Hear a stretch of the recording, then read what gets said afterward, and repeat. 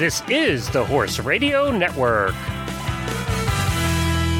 This is episode 311 of Horse Tip Daily, a different horse tip, a different equine topic, a different equestrian expert every day. Horse Tip Daily brings the world of equine knowledge to you one day at a time. Today's tip is sponsored by Equestrian Collections. Visit them at equestriancollections.com. Enjoy today's tip.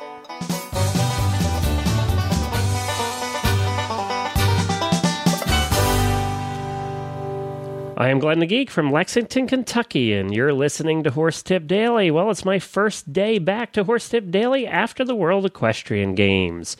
We're sorry that we had a week off here, but we're back now to a daily show, and we appreciate you listening. It was just a little tough to get them all done while doing 14 to 18 hours a day covering the World Equestrian Games and doing the 2010 radio show with my friend Samantha, who I'm going to miss dearly. We recorded our last 2010 radio show yesterday.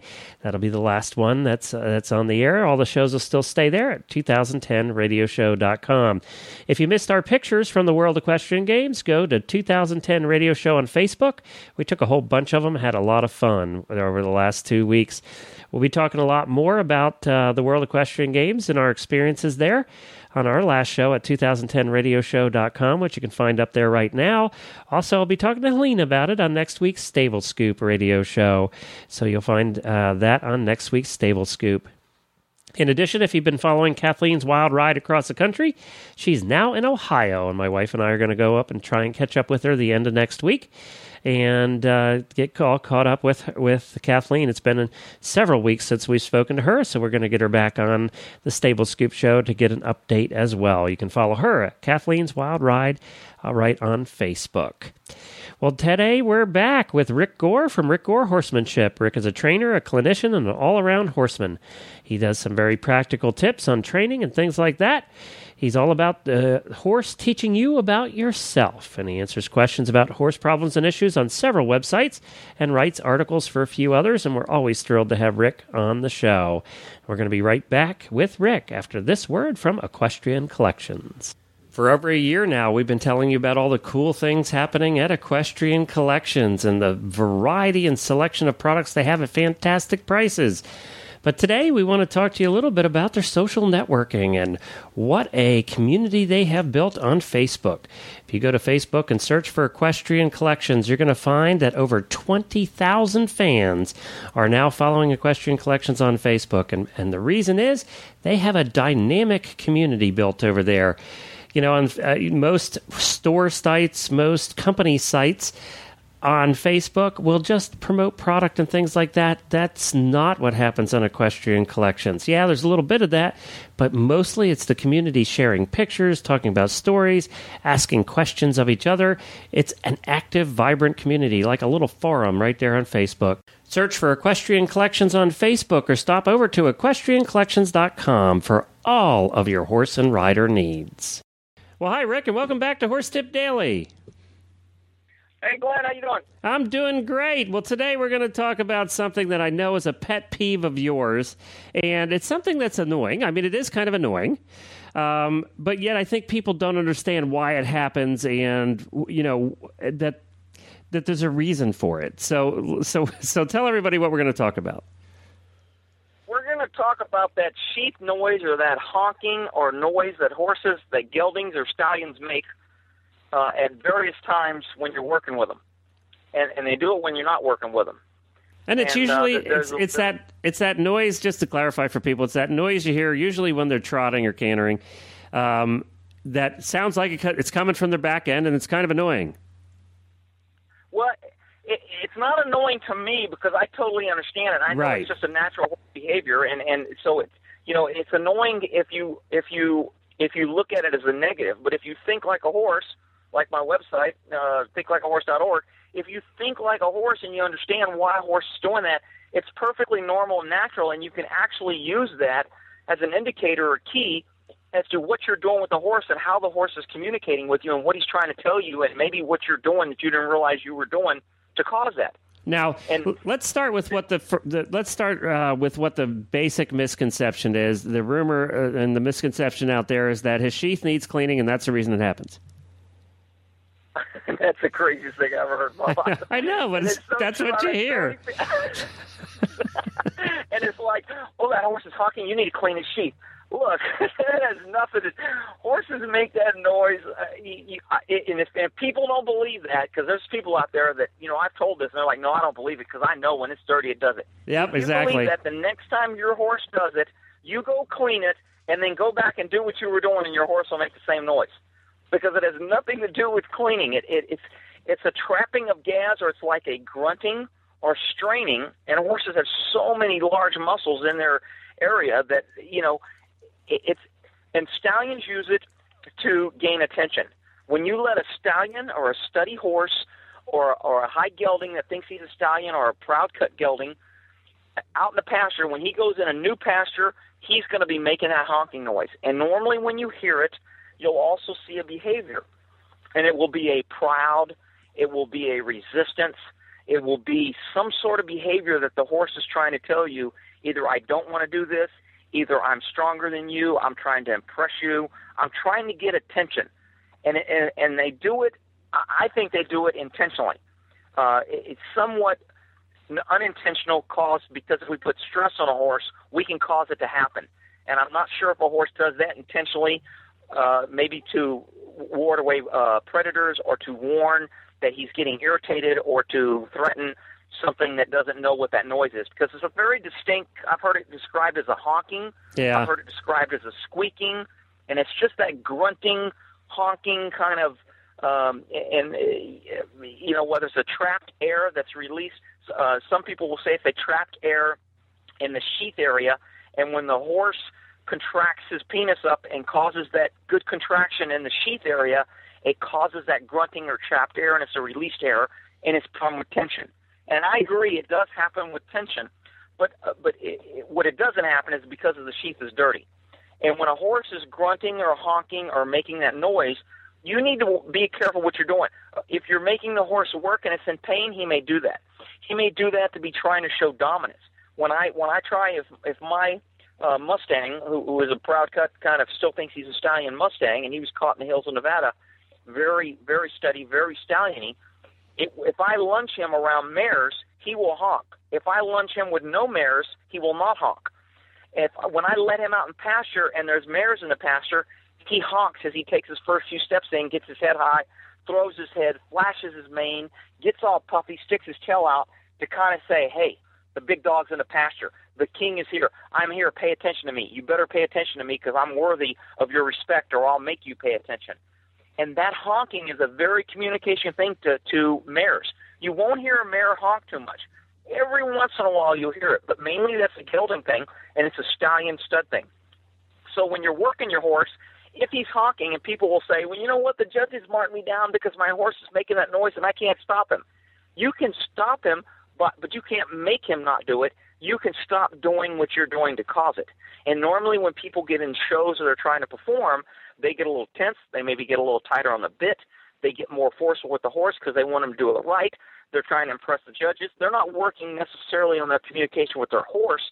They're trying to win a medal or impress the judge, and therefore they start ignoring their horse, and the horse will start giving a little resistance, or if the horse doesn't like what he's doing, he will honk as a sign of protest. So that honking noise is usually built with either tension, fear, protest, or trying to flash a mare. So it's just one more communication thing that people sometimes want to see in a narrow box. And with horses, it's always about the big picture. Everything affects everything else. You know, that honking is one thing, but where his tail is at, is his tail active or is his tail low? Is his tail straight up? Those are all means different things. If he honks, depending on the position, where's his head? Is his head down low? You're not going to see a horse honking when he's standing still, eating relaxed. They won't do it because they're not trying to impress. They're not trying to protest. They're not doing anything.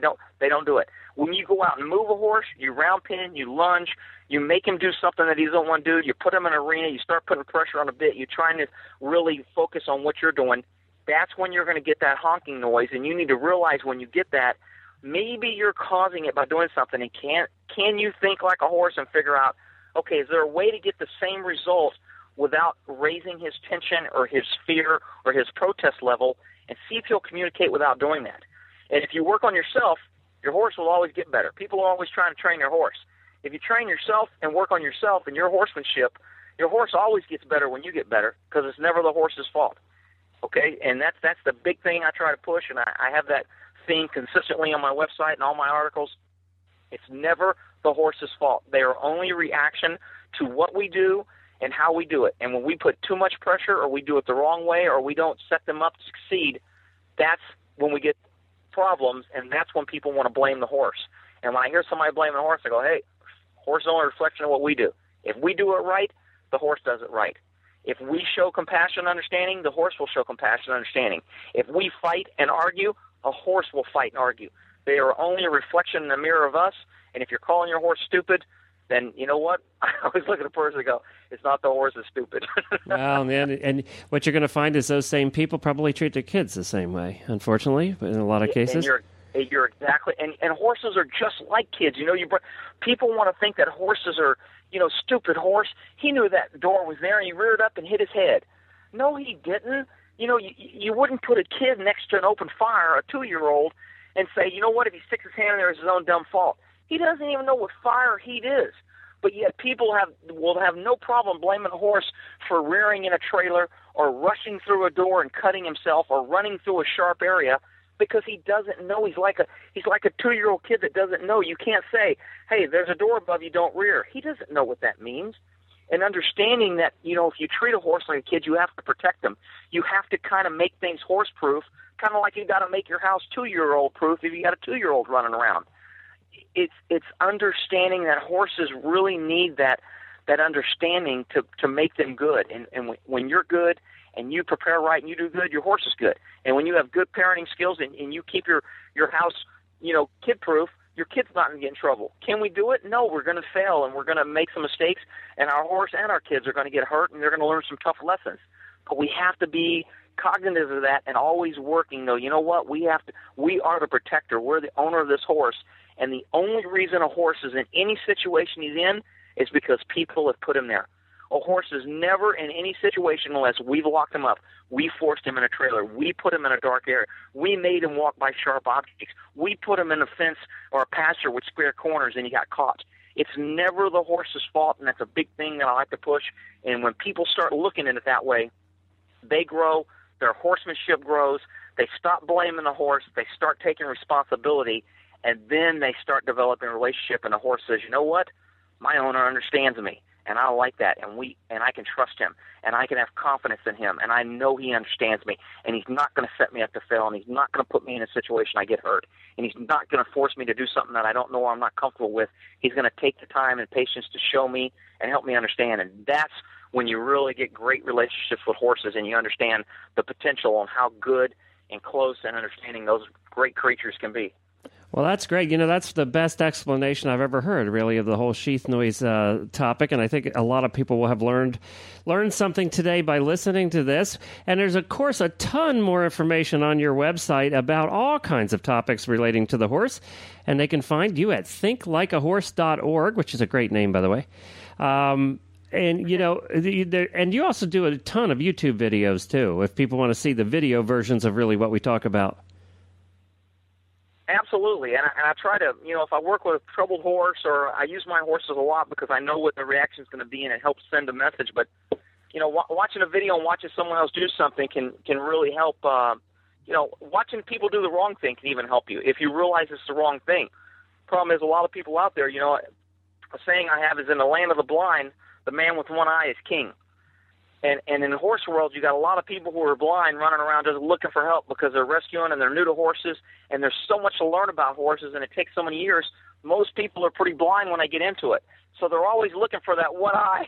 And every barn has somebody that has just a little bit of information, and then they start telling all these people, and because nobody else knows, they believe and buy into that. Don't do that. There's so much information on your horse tips, on YouTube, on websites.